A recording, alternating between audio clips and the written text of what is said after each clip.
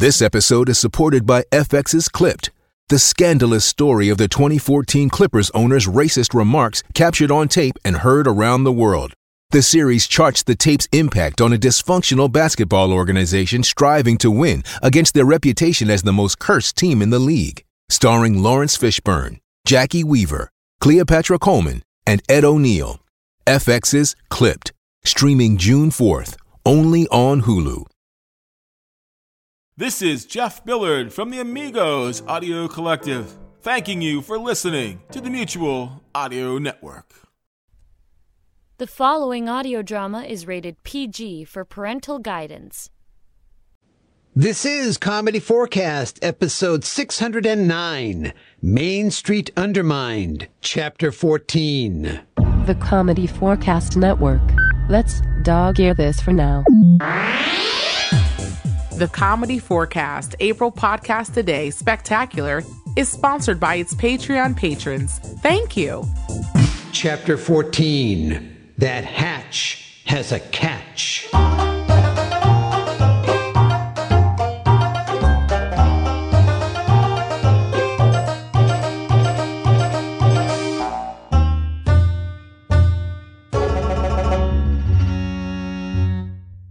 In our last chapter, General Calamity lifted Deputy Sheriff Law in Middling Fair, yet the town was still in peril, as access in and out of town was being denied by the tiny hamlet of Placeholder. Learning that things were also not going well for Grassside Green, General Calamity suggested using a newly uncovered tunnel to walk under Placeholder.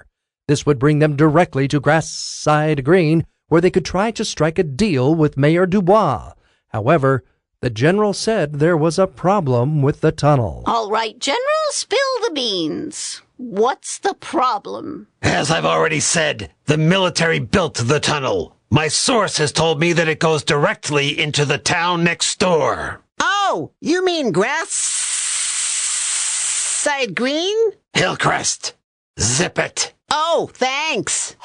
Sometimes I forget. You were saying, General? Even though the tunnel ends right behind Grassside Green Town Hall, the hatch on that end of the tunnel is locked and has to be opened from the outside. Then get on the Antler phone to one of your military friends and tell them to open it. I think you mean get on the horn. Dick Bando is not interested in your oddball name for things. Have someone open that hatch. As much as I would like to do that, communications are still down. What about using one of your carrier ocelots? That's a negative. They aren't trained to open hatches. At least not that kind of hatch.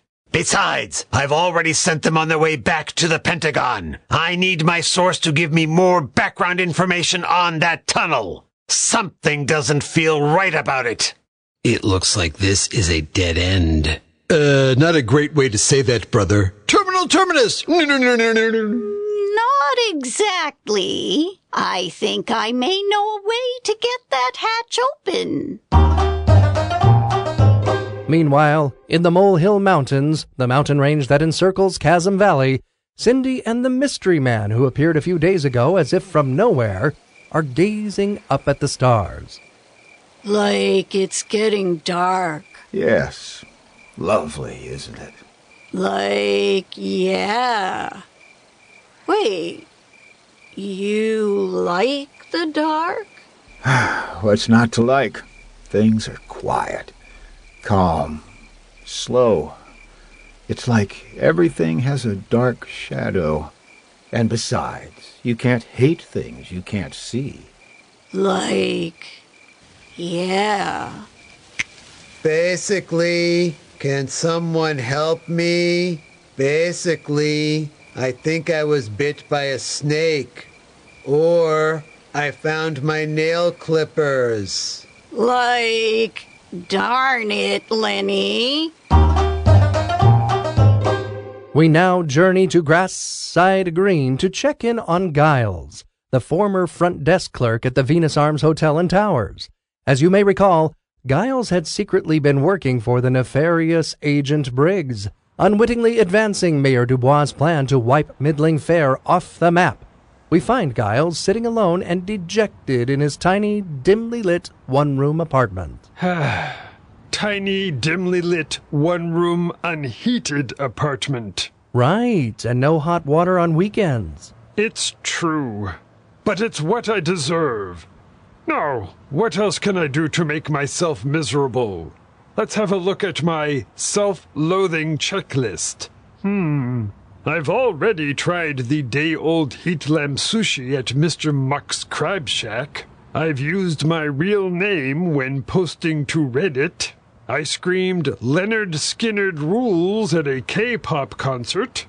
It looks like there's nothing left to do but go to the midnight showing of Cats. Again. Uh-oh. It's Miss Fallmacher. Well, I knew I had to face the music eventually. Hello, Miss Fallmacher. Giles, we don't have much time. I'm calling over the emergency Arms of Venus network, but the generator is almost out of power. But, Miss Fallmacher, that network is only supposed to be used if we receive word that the actual Arms of Venus de Milo have been located. Does that mean... No, it doesn't. Miss Fallmacher, I want to say how sorry I am.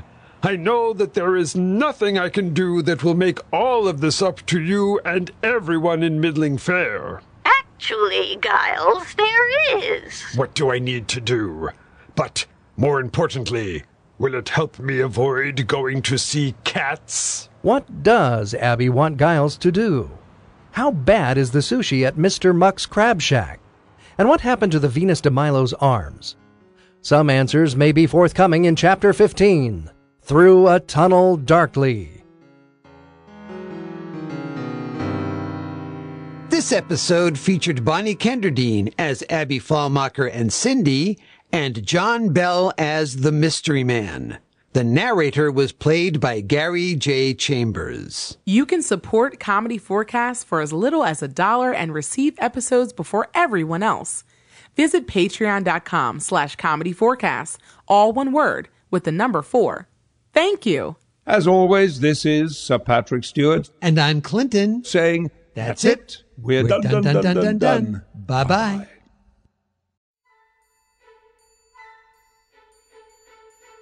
Thank you for listening to Friday Follies right here on the Mutual Audio Network.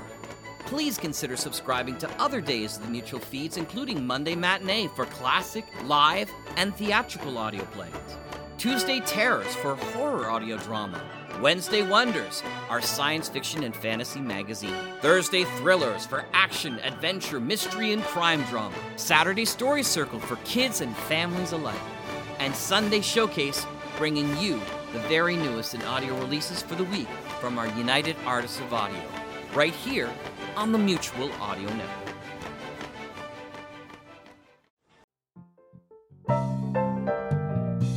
The Mutual Audio Drama Network, where we listen and imagine together.